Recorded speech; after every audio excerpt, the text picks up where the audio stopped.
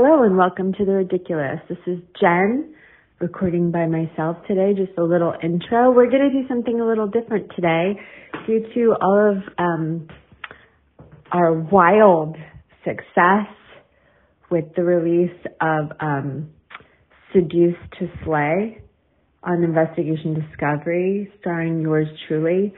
Things have been crazy. I can't leave the house. I have to bring 7 pens wherever I go to sign autographs or I'll run out of ink. We are so busy with meet and greets and events, award ceremonies. It's been a whirlwind. But we thought that we would bring you guys the episode that started it all. Episode 5 of Dumb Love, which was recorded 4+ years ago. We were mere babes in the podcasting world, so please forgive the quality of the show. But this is the episode that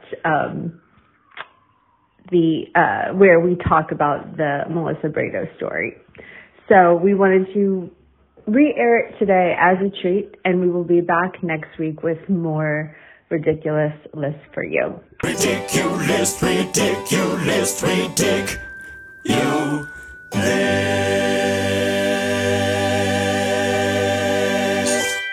Welcome to Dumb Love. I'm Sally Brooks. And I'm Jen O'Neill Smith, and this is a podcast about all of the dumb things that we do for love. Dum dum dum dum dum dee doo be dum dum dum dum dum dum dee doo be dum dum dum dum dum dum dee doo be dum wow wow wow wow. So welcome to episode 5. We're on 5!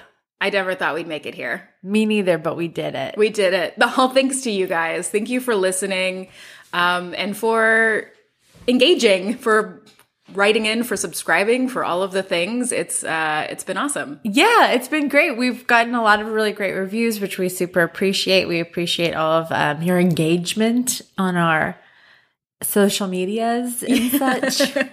We're trying to figure out social media. So if you have any tips, let us know, because we are dumb. We are dumb. There's a reason that we're doing this podcast, because we're dumb. But we're so excited about all of the stories that you guys are sending in. That's like what I'm most excited about, because they are awesome. Thanks for shout out to people like Jessica Benoit from Detroit, Michigan. It's Benoit, but I like to say Benoit. It sounds fancier. I know. Maybe she should change it. I've tried to get her to change it. She's not listening to me. But sweet Jess Benoit, who sent in her story that we put on our Instagram, and everybody else who's been sending stories, which brings me to my first quickie today is going to be a story that was sent in from Shonda Sung from Bloomington, Indiana. Shanda. Yes. You know her. I do know her. She is an amazing comedian. Oh, hell yeah. And a cool mom, which hell is like yeah. secondary, but also, I feel like she has like, we recorded, we're going to have an album out that we will both be on that should come out sometime soon. Oh, cool. That we recorded for SiriusXM a couple months ago. And her first line, at the time we recorded it, she had a 6-month-old. And her opening line got me every time. She'd be like, "Hey, everybody, I had a baby 6 months ago and I look fine. I look fine. I look okay. I'm doing all right. Let's all just agree I look fine." And it just every time got me. So anyways, I'm so excited to hear her story because I haven't read it. Oh, that's awesome. And also shout out to, this is like the second time we've mentioned Bloomington, Indiana. We're on our 5th podcast and we've mentioned Bloomington, which is like a cool ass city. It's a cool ass city with one of, if not the best comedy clubs in the country. It really is. Shout out to the Comedy Attic. When I had to go to Bloomington for comedy, like several people were like, "Oh, you're gonna love it," and I was like, "I will." Like Bloomington, Indiana. And then when I got there, I was like, "Oh, I did." Like I totally understand now. Yeah. Why everyone loves Bloomington. Every and time I really I'm can't there, describe it. You just gotta go. Yeah. Every time I'm there, I'm like taking pictures of houses and sending them to my husband. Like, "Hey, maybe we could live here. Maybe you could get a job here." He's like, do you really want to live in the middle of Indiana again? I went to college in Indiana at Purdue, not at Bloomington, but I'm like, I could live here. I could do it. Oh man, I was fantasizing about all of the cute little apartments in the little walkable downtown area. And I was just like looking at all of the pricing and definitely envisioning myself running away from everyone. Yeah, me too. It's my favorite. So Shanda, you're living our best life. Yes. Thanks, Shanda. All right, I'm going to go ahead and get into her story, which is pretty amazing. Okay. Shanda says, my grandpa was a long haul trucker when I was around 4 or 5. He was married to my grandma and had been since they were teenagers. And they have question mark in parentheses, 5 kids. He was off on a trip and he came back married to a woman that he had met on the road. He had to break. Yeah. Wait, in addition to the grandma? Yes. Oh. He was married and then he went out and then got married once more to a woman that he met on the road. He had to break this news to my grandma, who was, to put it straight, a scary ass, no nonsense woman. Most grandmas are, right? Oh, I mean, yes, in my experience. Yeah, my grandma was a scary ass, no nonsense.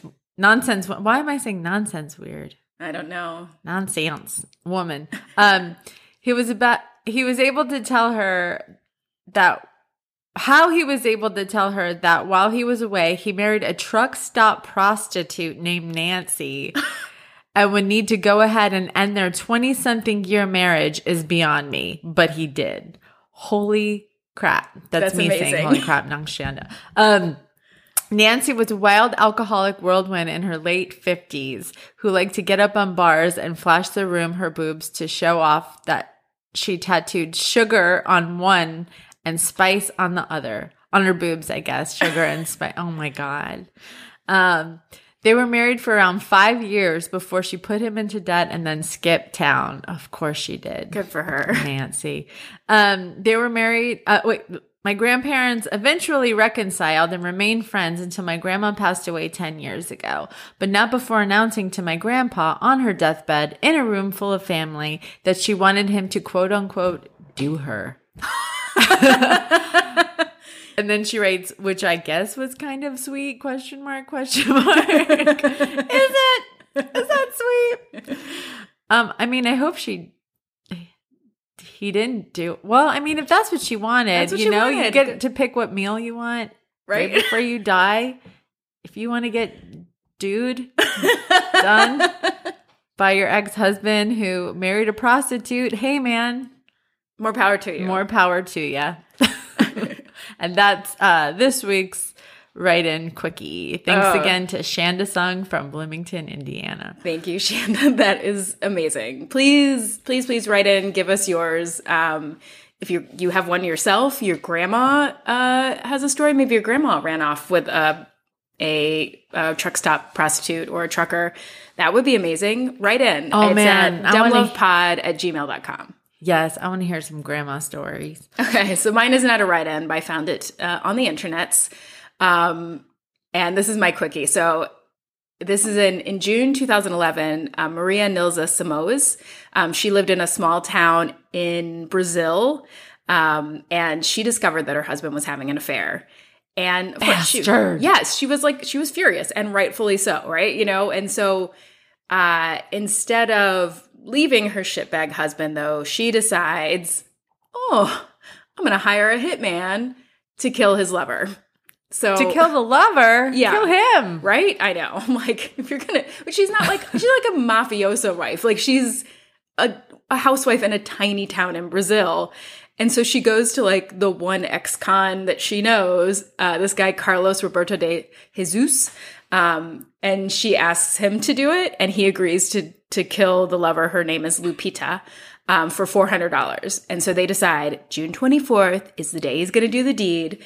And he was like all set to do it. And so he's like starts, trying to locate Lupita, and then he finds her, and he was like, oh, that's like my childhood friend.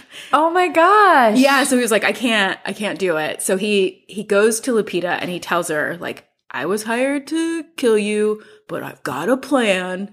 Dude, if I told you that I was hired to kill you, would you believe me? No. I'd be like, Jen, nobody would hire you to kill anyone. What if I told you That's why you're doing this podcast? I started this podcast? Well, that would be like a really good finale, like story. Like, Oh, yeah. yeah. Well, that you'll know when it's just Jen doing the podcast that I follow through. That I through. follow through with things. Yeah. When Jen commits, she commits. If you hire me to do a job, I will do it. No, so he tells Lupita, he's like, oh yeah, your lover's wife wants to kill you, but I've got a plan. And so he gets 2 bottles of ketchup. He squirts it all over her shirt. They put a blindfold on her, and then they stick a knife like in between her armpit and her side. You know, like, did you ever do that when you were a kid? Like just a kitchen knife. Where you're like, oh, look, and you turn to the side and you're like, look, I have a knife in me. I feel like this was a Brady Bunch episode. I mean, maybe it sounds like it, except, so then they take a picture of her with ketchup and the knife sticking out of her armpit, but from the top, so you can just see it, that it's clearly in between her arm and her Did she have did she draw X's on her eyes with a Sharpie? No, they had a blindfold over. Oh, okay. Right. That would have been the photo is ridiculous. We'll post it on our Instagram. Hell yeah. But so he takes this picture and he shows it to Maria, who is the wife, and she's like, yep, she looks dead. Like, I mean, because she's probably never seen a photo of a dead body. So she pays Carlos. And then 2 days later, she's like, has a huge shock when she's walking. This is a tiny town. She walks to the local market and sees Carlos and Lupita making out. Oh my gosh. Well, it's the article actually says canoodling, Which means making out. I would like just say what they were doing. Were they kissing? Were they like fondling? I don't know. I just imagine canoodling is like just a bunch of loopy arms and legs around each other. Like noodling each other. Like yes, noodling. That's exactly what so Maria, the wife, is super pissed. And she's like, she's so level-headed, right? We know that about her. So she goes to the local police station and reports Carlos for theft. For not following through on murder and taking her money. So what? Okay, finish. Okay, so now they're like, so they all 3 were facing charges. Maria for issuing death threats and soliciting a killer, and Lupita and Carlos for extortion. And so Carlos skipped town immediately. He was like, well, I'm not going to be a part of this. And then Maria, the wife, became like a public laughingstock because everybody was like, how did you not know? Yeah. He wasn't dead. And then Lupita has become like a local celebrity. Like apparently she started being called Ketchup Woman, and she was being considered for a seat on the local town hall. What? Just for having ketchup on you? That's all it takes? I guess so. There was like a quote in the article that was like, well, our town hall is messed up anyway. Why not add some ketchup to it? And she was like, well, this is something I'm going to have to really consider. Oh my God. That's all. See, we should move to a smaller town, because if that's all it takes to get fame in our local towns. Yeah. We'll just... I'll pour ketchup on you. I'll pour any condiment you want on you, and I would be happy to stage your death. Oh, thank you. Anytime. All right. Man, that's crazy. That's a crazy story. Yeah. I like it. Hey, Sally. Yes, Jen. Guess what? What? You know how last time you said that you used found a story on killer couples? Oh, yeah. Snapped killer couples? Yeah, dude. Well, I was like, well, I'm going to get a story from killer couples. Copycat. Dope. To be fair, I did do extra research, but most of it comes from an episode of Snapped Killer Couples. I mean, it's a great resource. It's an amazing it's a well of information. Yeah. So this is the story. My long story, I'm going to do the not so nice love story. Is about a couple named Melissa Brado and James Bellinger. Melissa goes by Missy, so I'm going to call her Missy for the duration of the story. It's not that you guys are like best buds. No, I don't know her personally. You're like, I mean, her good friends call her Missy. But I do know that she prefers to be called Missy, so I'm going to do her that courtesy. Okay, so growing up, Missy didn't have a lot of friends. She lived in Alpina,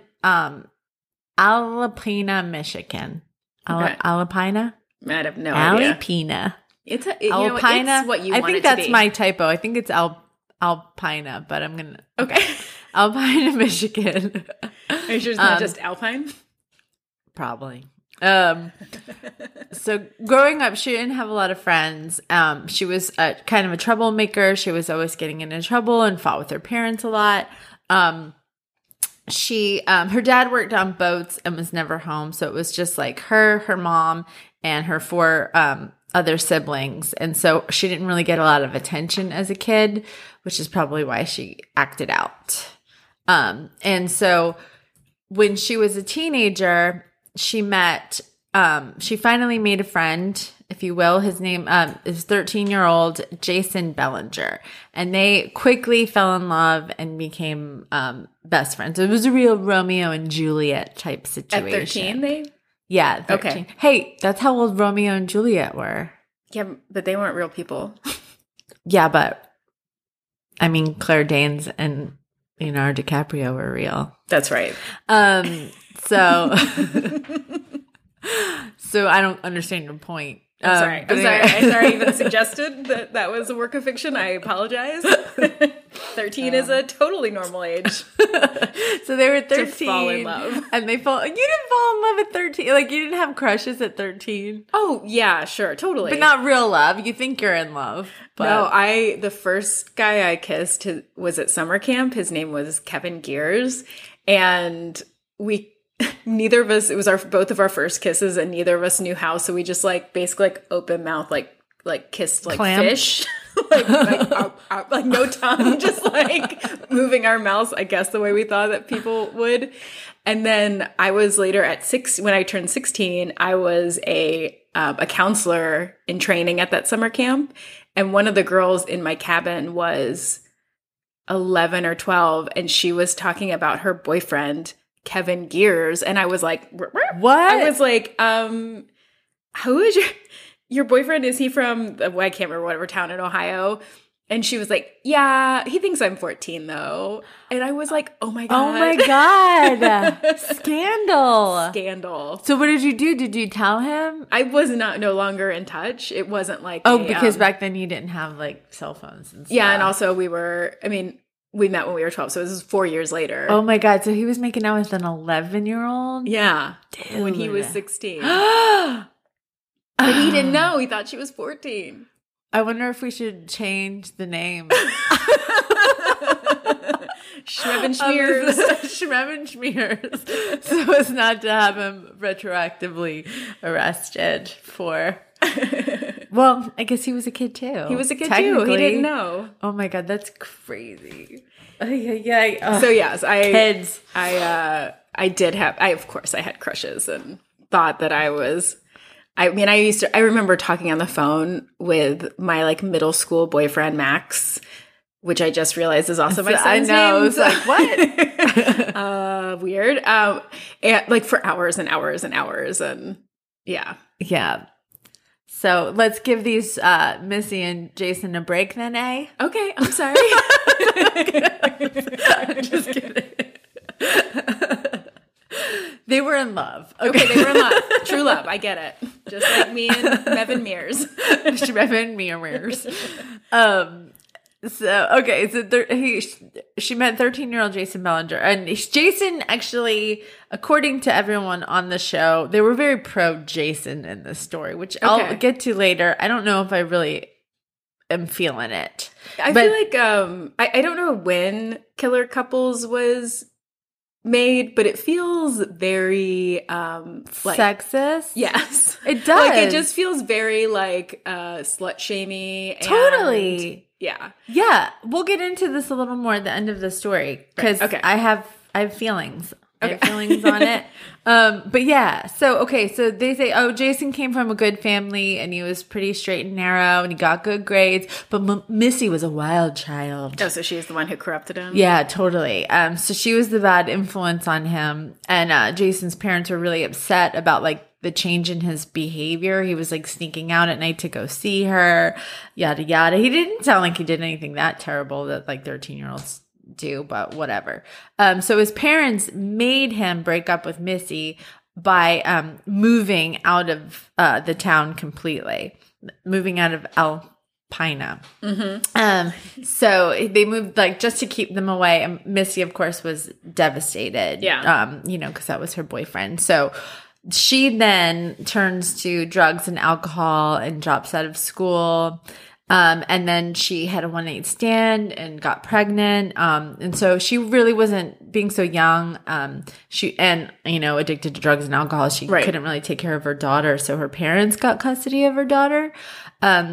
So over time, she kind of turned to her next door neighbor for guidance. And it was a 69-year-old man named James Orban who would just kind of sit outside. You know those old people that just sit outside in their chairs and they talk to everyone? Yes. He was that guy. So he was a retired factory worker, and after months of talking to him or whatever, they ended up striking a big friendship. And he wanted to help her out, and he wanted to, help take care of her. So what he would do is he would let her work for him by buying him groceries, cleaning his house, and he would give her money and attention or whatever. Okay. I'm like just waiting for this to turn bad. Like, okay, well, this guy sounds nice. Also, I hate that I know she couldn't take care of her kid, but also they're giving another kid to these parents who fucked up one kid already. I know. Yeah. I mean, not to blame the parents, but it sounded like they weren't great parents. Yeah. I mean, I think that they weren't. Obviously, something was going on to make her such a maybe child. Who knows? I know. Who knows? Yeah, we'll feel differently when we're. Yeah. When we have teenagers. Yeah, and I'll be like, oh my God, this was like, because I said that on the podcast. Well, because I was a terrible ass kid, teenager. I was the worst teenager you can imagine. Were you really? I wouldn't say my parents, were like, it wasn't really their fault. Right. Yeah, I was the worst. What did you do, bad stuff? Yeah, I definitely, I started smoking at 14 and smoking weed at 14 and drinking. I'm putting this all on the podcast, but my parents already know this now. But I was the middle child, so I kind of went under the radar, and I would sneak out and go to punk shows all the time. At one point, me and my best friend Corey stole her parents' car. What? We crashed it on the side of the road because we were going to see the Impotent Sea Snakes at the Masquerade. We were 15. We didn't even have a license. The Impotent Sea Snakes? Yes. What? At 15. We were terrible, terrible kids. But I'm a great adult. You are a great adult. I got it all out of my system young. Yeah. Yeah. No, yeah, that's why I was like, I need to take that back. That's not I don't believe in the everything is the parents' fault. Yeah. Well, because according to Killer Couples, Missy is just a rotten egg. Right. Well, obviously. So, but she, so basically she was trying to get her life together and be a better daughter and mother, and she was doing better. She was kind of atoning and trying to apologize to her parents for being terrible and being How old better. was she at this point? She was, I think, around maybe 20 years old. Okay. Yeah. But then in September of 2001 at a party, Missy runs into dun dun dun Jason. Okay. For her old love. So they immediately fall back in love, and they're adults now, so they could do whatever the hell they want. Yeah. So they move in together immediately. Okay. So within 2 weeks of them getting back together, 2 weeks, all of a sudden her next door neighbor James's house is engulfed in flames. Do you want to know why? Yeah, I do. I have a guess. So firefighters find his body on the kitchen floor, and right away they see that it is not a normal fire at all. Right away. There's accelerant all over. There's a strong smell of gasoline, which, shows that someone had set the fire. Right. Was it? On top of that, they also see that all of his belongings had been tossed about his entire house. Like it had been completely ransacked. And then the autopsy also shows that he had multiple stab wounds, including a deadly stab to the wound to the jugular. So they were able to see that he was actually dead before the fire had started. So it obviously suggests this was a very personal crime. So here we go. There's twists and turns. As they're going through his belongings, they discover like child pornography and photos of young children all over his house. Yeah, that's what I was waiting for. And then you were? Yeah. I didn't see that coming at all. You don't see like when you're like, oh, this 69-year-old old man wants to help out this young girl. No, I would have been like, what do you mean? No, you're right. You're totally right. Red flag, red flag. He had been, so then they realize after looking into the crime, they see that he had actually been investigated for criminal sexual contact in 1993 and was a registered sex offender. And although he had served no jail time. So I guess like what happened was he got arrested for criminal sexual contact with a minor, and then we're like, just go live over here then, okay? Bye. Right, like don't live by a school, but I'm sure no other kids will live near you. You promise you won't do nothing? Okay. Bye. So another neighbor also tells the police that 2 weeks prior to the fire, someone had spray painted in red paint on his garage door, child molester across his door. So now, of course, the police are thinking that whoever did this, may have been a victim of one of his past victims, and they were exacting revenge. So a neighbor also tells the police that who is this neighbor? This neighbor knows everything. They should have just went straight to this neighbor. The neighbor is the other old guy that sits on the front lawn. The good one. That's like James again. God damn it. So he tells the police that at the fire scene that a man had approached him and asked if they had found a body. Or found the body, but at the time, this is like the oldest trick in the book, dude, or the oldest mistake in the book. Right, like, don't go to the scene, and don't be like, did they find the body yet? When it's just like at a flooded house or something, right. You know what I mean? So of course the neighbor was like, how do you know there's a body? I didn't tell you his name was James. Like, yeah. They also said that the man smelled really strongly like a campfire. Oh, sorry. He didn't even change his clothes. So yeah, this guy's a dummy. So neighbors also told the police that, so the neighbors are just like, we got a lot of talking to do, police. They're like people in a Law and Order episode who are just like so observant. Like if somebody came over and was like, hey, have you noticed anything about your neighbors across the street? I'd be like, I literally have never seen them. I have no idea who lives anywhere around me. This is like the next door neighbor app before it was an app. Right. It was like every single neighbor just talks about everything. So they tell the police that Melissa and James actually had a very strange relationship, just like you said, Sally. Mm-hmm. They said that they had seen them holding hands and kissing. No. And so like a 20-year-old and a 69-year-old man making out, people are going to notice that. That's weird and grossing. So Melissa, so police, of course, interrogate Melissa. Missy says, I keep calling her Melissa. Now I'm rude. I'm rude. So rude. You guys are buds. I know. So Missy had actually said that she had known him since he was a child.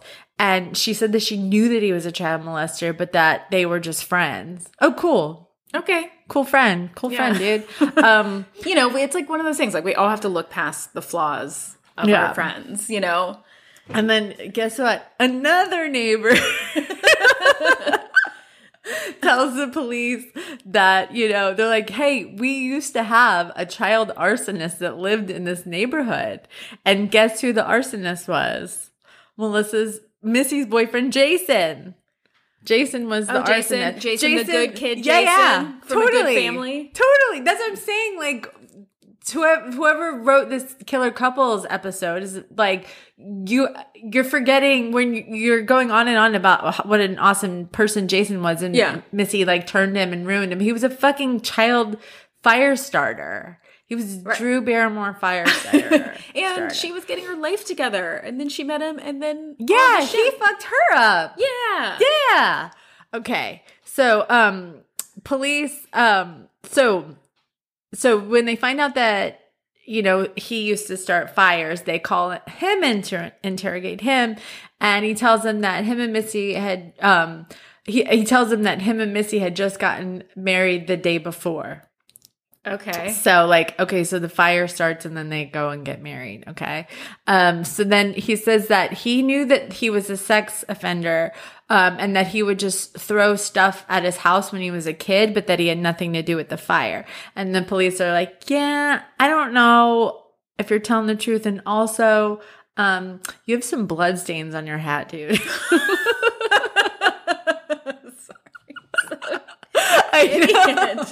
He's so dumb. And so he goes to the fucking interrogation with blood stains on his hat. He's like, this is my lucky hat, man. Yeah. My team's playing tonight, and they always win when I wear it, so I can't not wear it. Does it smell like a campfire to you? So Jason ends up making a confession. So he tells them that between the ages of 10 and 14 that James Orban used to sexually abuse him. And he says that he got really drunk one night and decided to go over there and beat him up. And he says that when he got there, though, James was like letting this cat out and open the door. So instead he forced his way inside James's house. James grabbed a frying pan to hit him. So to defend himself, he had to stab him a bunch of times, I guess. So he said that the next day he went back to set the fire. So police arrest him and they bring in Missy for questioning. And Missy, you know, she confesses that, you know, she helped him dispose of his bloody clothes, but that's all that she was involved at all. So she takes him to the dumpster where the bloody clothes were thrown away. And Bellinger goes to jail for first-degree murder, and she remains free. And the police are like, there's definitely more to this story. But you guys are not saying it. Like, why would his house be ransacked if this was just like an act of self-defense? Right. Like if it was like a sudden thing, like yeah. But they're like, whatever, because he's in jail and we got him, whatever. So we don't need the whole story. We're fine. It's all case closed. I don't feel like doing anything. It's the weekend. So he goes to jail and Missy visits him like once a week for like a year. And she actually surprises him and telling him that she's pregnant with his baby. And she has his baby. And then after a year, she kind of stops showing up and going to visit him. And then she actually moves away with her family and 2 kids to start a whole new life without him. So when he finds this out, he's pissed. Yeah. So mad. So in December of 2002, he goes to the authorities and tells them that in exchange for a plea deal and a lesser sentence, he's ready to tell them the real story. Okay, so had he been in jail awaiting sentencing? He like had already been sentenced and was in jail for a year. So then now he wants like his sentence reduced. That's what he's I think for. so. Okay. Yeah.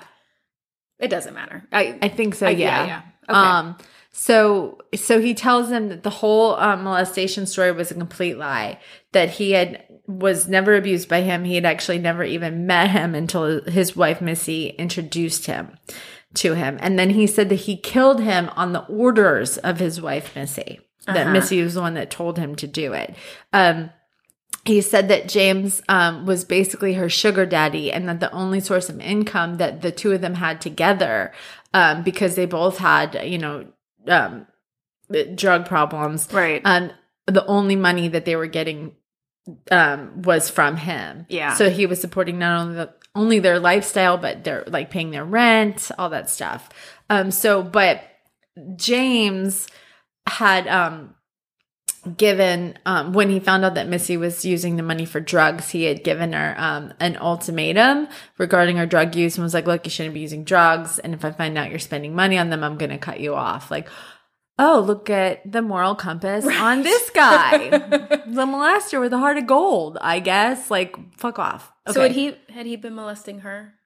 So Am I jumping the gun? I guess we'll get into that because she never admits, like never admits that like kind of anything happened between the two of them. So maybe. Right. But, but he finds out, James had found out that Missy was using drugs and he cut her off. But he also told Missy, this is all according to Jason, that he had told Missy that she was the only person on his will. So that, like, even though he had cut her off financially, but he told her that she was the only person on his will and that if something had ever happened to him, he would leave her everything. Uh-huh.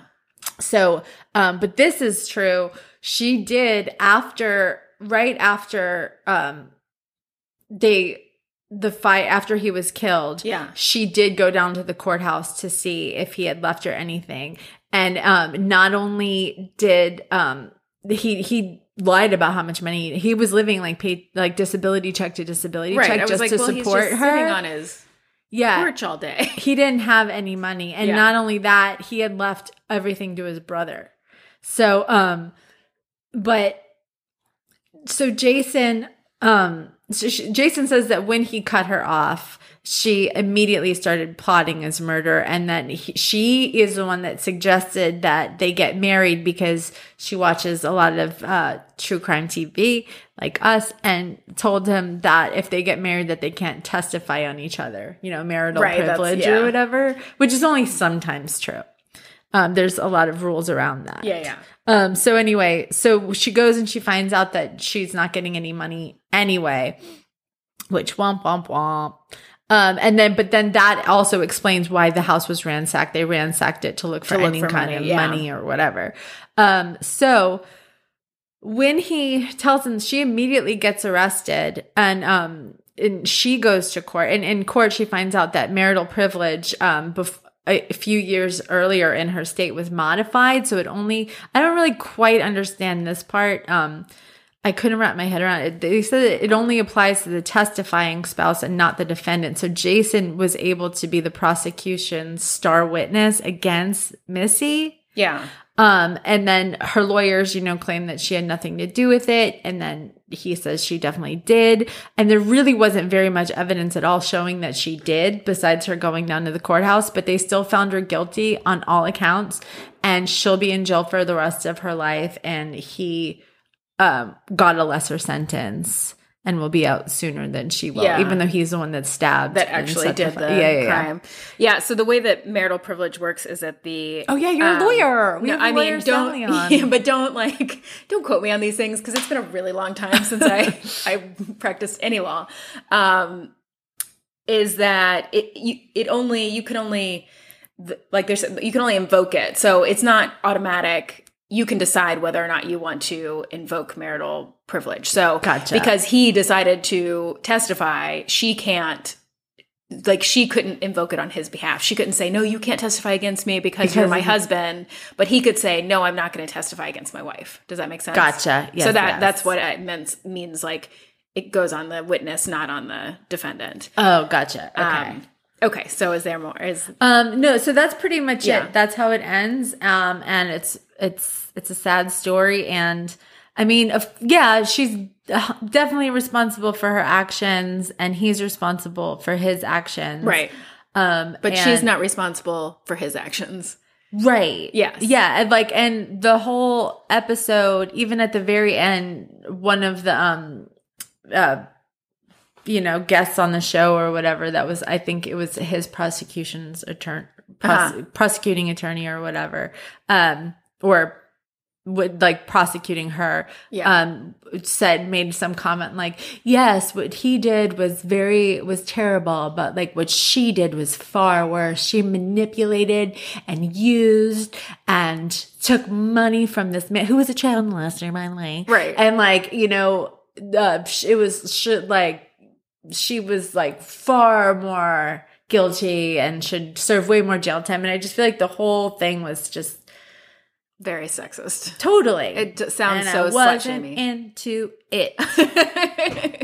I am not into this murder. Not into this murder. This was not a fun one. Everybody was bad. I hated it. Everyone was bad. Not a good person in the lot. No, but they were in true love at 13. So Jen, Yeah. This was a real Romeo. This is kind of like, remember at Romeo and Juliet, like nobody wins, everybody dies. Everybody dies. It's a sad tale of woe. That's right. It's exactly the same. This is what this is. This is Shakespearean. This is very Shakespearean. Jen, Sally. you're not going to believe this. I probably won't. I have a love story. I feel like we need it. Oh, yes. Because, everybody just died in my life. Well, listen, this is not all sunshine either, but okay. It is. It's a true love story, and I sent you a message to tell you, like, I'm so excited to tell it, and I really hope that I do it justice. I'm sure you will. Because I think it's important, and like only because this is our podcast, like I'm going to insert myself into this story, even though I have nothing to do with it, but I just am like very tangentially related to it. Like, so it takes place in it takes place in Cincinnati, Ohio, which is where Ben and I lived for like 6 years. We moved there after we hiked the Appalachian Trail. And we both went to grad school at University of Cincinnati, and we bought our first house there and then owned it for 10 years after we moved because we couldn't sell it. But it's like where I started comedy. It's where I think Ben and I both still think of it as like our home, even though we only really lived there for 6 years. But anyway, so we love Cincinnati. But so this is a story of Jim Obergefell and John Arthur. Do you know it? No. Okay, so Jim and John like to joke that theirs was like love at third sight. So they had met twice in the early 90s when they were like in their mid-20s at a bar called Uncle Woody's in Cincinnati, which also they didn't have a love connection the first 2 times they met. Like they met and they were like, oh, okay, he's nice, whatever. But Uncle Woody's is also right across from the Cincinnati College of Law, which is where I went to law school. And it's also where I almost got arrested because after my first finals, I was like standing in a group of people on the front porch of this bar, which is like right on the road, who were all smoking pot. And this cop came up to the circle and was just like, really? Like it was like a bunch of like people in law school who should know better were just like, he was like, come on guys. And we were like, oh. But you were not partaking. You were just standing there. Yeah, I was just standing there, just like chatting. Right. I was just chatting. No, yeah. So it's so dumb. But so that was like the college, my law school hangout was this bar. So Uncle Woody's didn't do it for him. I get it. It's a total dive. But like the third time they met was at a mutual friend's party. And Jim says like, that was it. He says, I never left. Like, so they were like inseparable. They moved in together right away. They both came from like a large Irish Catholic family. And by the time Jim came out, his mom had already died, but everybody else in his family was just like, yeah, we knew. We knew. And John had a little bit of harder time. His mom and his siblings were fine and happy for him, but his father, he had a strained relationship. And so it took a little bit longer, but he said eventually he did come around. So Jim was like the quiet, serious one. But everybody said that John was like just super charismatic and he had like this wicked sense of humor. And so years go by and they were like the kind of couple where everybody said their name like together in one breath. Like it wasn't just Jim or John. It was Jim and John or John and Jim. Yeah. Oh, yeah. Yeah. It doesn't really work that way. You can't really do Jim and John. And they even they actually worked together in IT. And sometimes they worked at a couple different companies together, and sometimes their desks were next to each other. They rehabbed old houses together. They had the same friends. They had the same hobbies, and people just thought of them as like a solid, quiet couple. They were together for like 22 years. And so then in 2011, when he was just 46, John started falling down. And he was referred to a neurologist who diagnosed him with ALS. No. Yeah, it was devastating. They were devastated. And John declined pretty quickly. So by the summer, he was walking with a cane and then a walker and then like a manual wheelchair and then a remote wheelchair. How old is he? 46. Oh, no. Yeah. So they moved out of their 2-level home and into a 1-level condo. And by early 2013, John was bedridden and he was receiving hospice care. But Jim says he was never angry. He was never self-pitying. And Jim was like, I was the one who was angry, but it was hard to stay mad and ask why me, why him, when I saw John being so good about it, just like being like, this is what it is. And I'm going to live my life the best I can while I have it. So they had been together for over 20 years, but they had never married because gay marriage was not legal in Ohio. And they just didn't want to have like some kind of, they didn't want to be symbolic. They wanted it to have legal weight. So in 2013, the Supreme Court struck down a key portion of the Defense of Marriage Act, which gave same-sex couples who were married the same federal benefits in states where same-sex marriage was legal. They now were able to get federal benefits. So when Jim saw this news, he leaned over, he kissed John on the head and said, let's get married. But it still wasn't legal in Ohio, so they had to go to another state to get married. But John was bedridden. And so a friend suggested Maryland, it was legal. So at this point, it was legal in, I think, 33 or 34 states. They decided to go to Maryland, but John was bedridden. They couldn't drive. They couldn't take a commercial flight. So the only option they had was a medical flight. And when friends and family found out that what their plan was, the friends and family ended up funding the entire $13,000 of the trip. So on July 11th, they got on a plane with John's aunt, Paulette Roberts, who had become ordained online to perform the ceremony. And they flew to Baltimore. And then while they were still on the tarmac, she performed the ceremony. Oh my God. So they didn't ever even leave the plane. Wow. They were just like in Maryland. So they held hands. They stared into each other's eyes. John struggled to speak, but he managed with this ring, Ivy Wed. And then they kissed and they were officially husband and husband. And the plane took off and headed back to Cincinnati. And so Paulette said, the aunt said, if marriage vows mean anything, those two were more married than anyone I've ever known. So a few days after the ceremony, a neighbor mentioned the wedding to a civil rights attorney, Al Gerhardstein, who a few of my friends actually from law school worked for in Cincinnati, and when I worked for the federal judge I worked for, he was actually in court. Like we saw him like every week because that is kind of where the federal civil rights courts go to. So that the judge I worked for was a federal judge. And so, and he's like known in Cincinnati for being like the civil rights attorney. He knew they had a problem. He knew that the state of Ohio would not recognize the marriage and would not list Jim as John's surviving spouse on his death certificate. And so Jim and John agreed with Gerhardstein that they wanted to file a lawsuit. And so a federal judge, Timothy Black, who I also knew from my time in the courts, which I was like so proud when I found all this, like, I was like, oh, I know those people. They're so cool.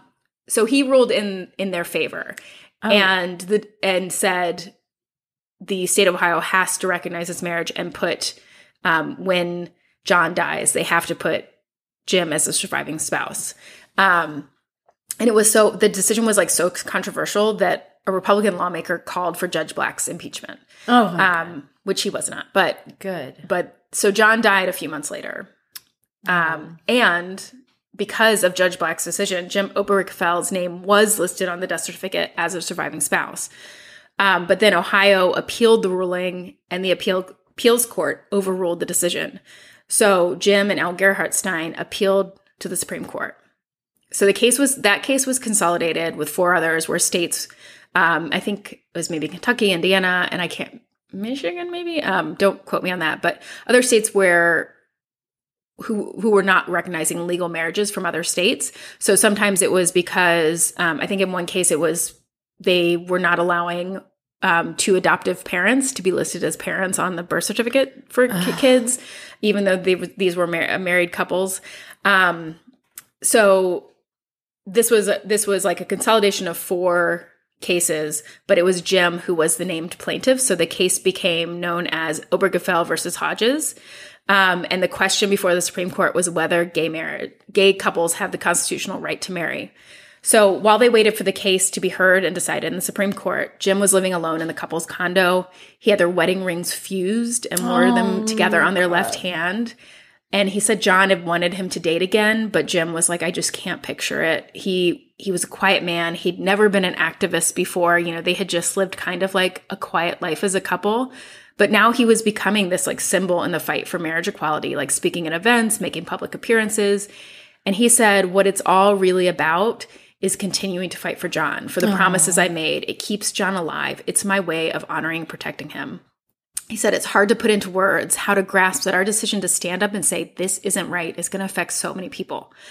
So then on June 26, 2015, the Supreme Court ruled in a 5-4 decision that the fundamental right to marriage is guaranteed to same-sex couples by both the Due Process Clause and the Equal Protection Clause of the 14th Amendment, and that the ruling required all 50 states to perform and recognize marriages of same-sex couples. And then I just wanted to read a quote from that decision. So Judge Kennedy wrote the decision, and he said, in forming a marital union, 2 people become something greater than they once were. As some of the petitioners in these cases demonstrate, marriage embodies a love that may endure even past death. It would misunderstand these men and women to say they disrespect the idea of marriage. Their plea is that they do respect it so deeply that they seek to find its fulfillment for themselves. Their hope is not to be condemned to live in loneliness, excluded from one of civilization's oldest institutions. They ask for equal dignity in the eyes of the law. The Constitution grants them that right. So Jim spent 4 years as an activist, the last 4 years, and he moved to Washington, D.C., and he just recently moved back to Columbus, Ohio, which is the state capital, to be closer to his family and to focus on working at the state level. And he says, I hope my legacy would be of someone that lived up to his promises to love, honor, and protect his husband, and who fought for that no matter what that meant, and along the way helped make our world a little better.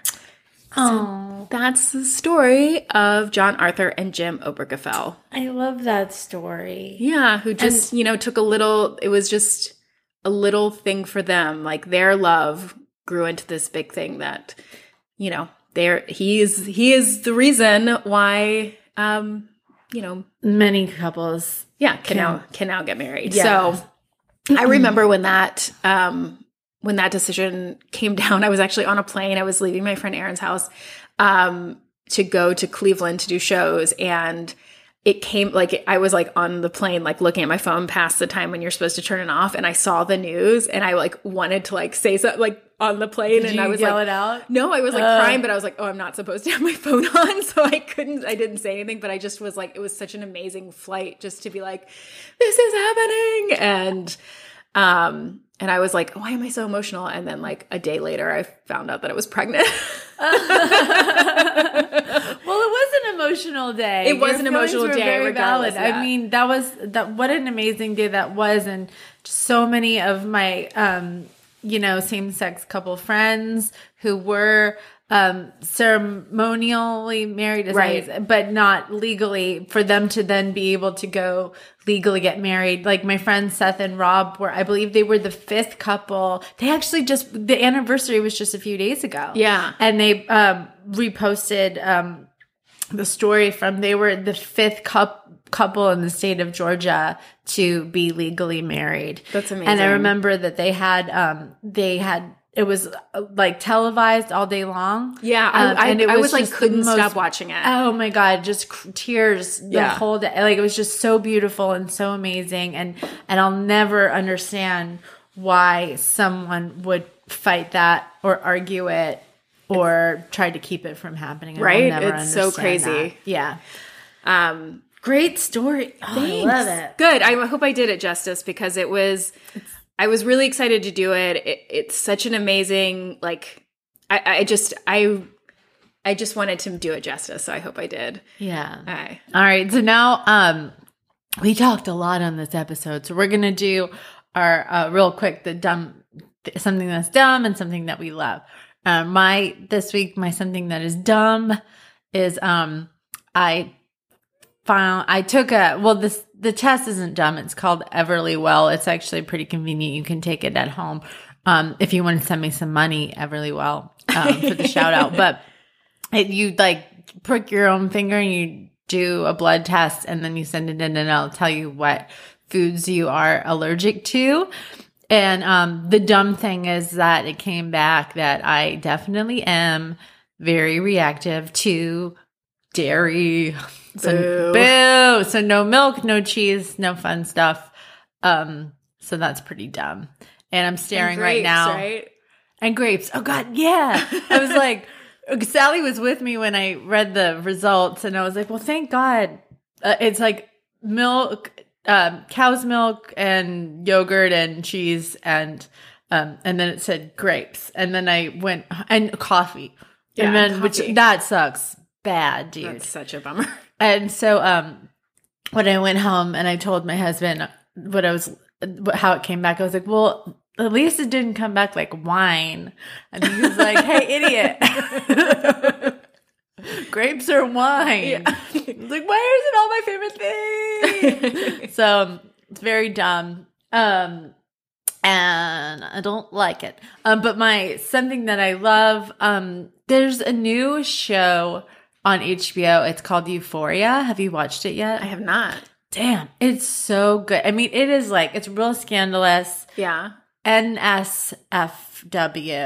I had to read it aloud in my head. Not safe for work. Don't watch it in front of your kids. Okay. It's even a little uncomfortable to watch it in front of your husband. But it's so good and so well written. And if Zendaya, is that how you say her? I think it's Zendaya. Is it Zendaya? If she doesn't win an award for her acting on this show, then I don't even want to live anymore. But she's absolutely like, she'll blow you away. She's amazing. So check out that show. Also, HBO, if you want to send me some money, I'll take it. Anyone who send us money, we'll totally take it. We would totally take it. What about you, dude? Okay, well, my dumb thing, it made me think a couple episodes ago, or maybe last episode. I'm sorry, I don't remember, but we've done so many episodes now. We're professional. We're profesh. You had asked if I ever accidentally texted the wrong person, and I was like, I don't think so. But it made me remember that. So this is my dumb and thing I love. But so my two best friends, Erin and Grace, we do every day, like pretty much we use the Marco Polo app. Do you know what is that? So it's just like a video messaging app. Like you can just, so we'll like, instead of like texting, which we were doing, we just like send each other video messages like while we're walking or whatever. And it's like, it has been so amazing because Erin lives in Colorado and Grace lives in St. Louis. And it's like really like made us so much closer, and we get to it's like you actually know what everybody's doing every day, and you get to see the places they're going and hang out. It feels like we're hanging out, and it's like our audio diaries. Like I really feel like I've gotten like worked through a lot of stuff by like kind of just talking about it. I'm like, oh, I didn't realize I was upset about that until I started talking about it to you guys. But it's been really amazing. And I'm so grateful for it, for like our friendship has like just deepened so much, even though we were already really close. But so Marco Polo, if you want to send Sally some money.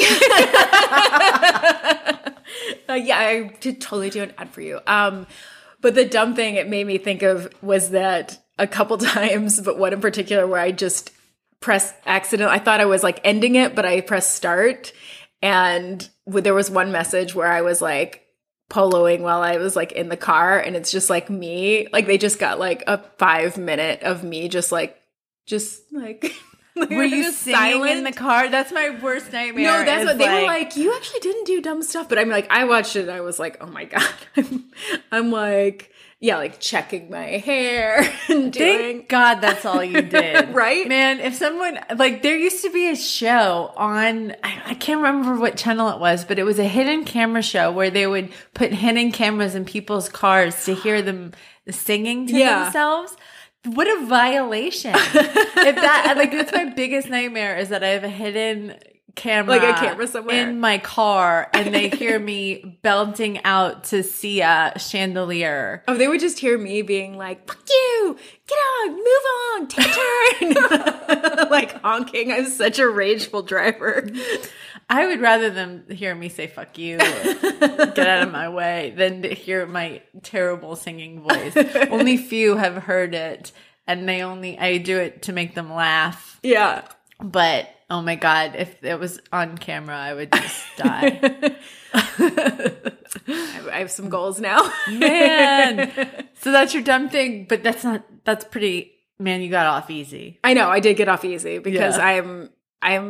yes, I am like, I talk a lot to myself in the car, but I had to watch it to be like, did I? Oh no, God, did what I? if you were like, you're a winner, Sally. You're gonna pumping get myself them. up. You're the best, Sally.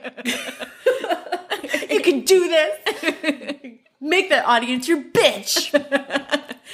I mean, Man. and now that you're revealing my pre-show like pump up, all right. Jams. Oh my God. Well, dude, great episode. I'm so proud of us. We did it again. We did it again. We just nailed it once again. A perfect episode. Perfect 10. You guys, please, thank you so much for listening. It really is. We're so grateful that you're giving us your time. That is like the most precious thing you could give us. So I hope you're enjoying it while you're walking or in the car or whatever you do while you're listening to podcasts. But please share us with a friend.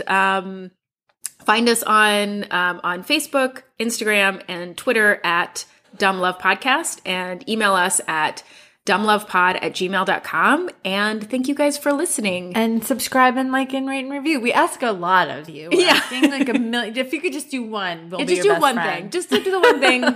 Just subscribe, rate, and review.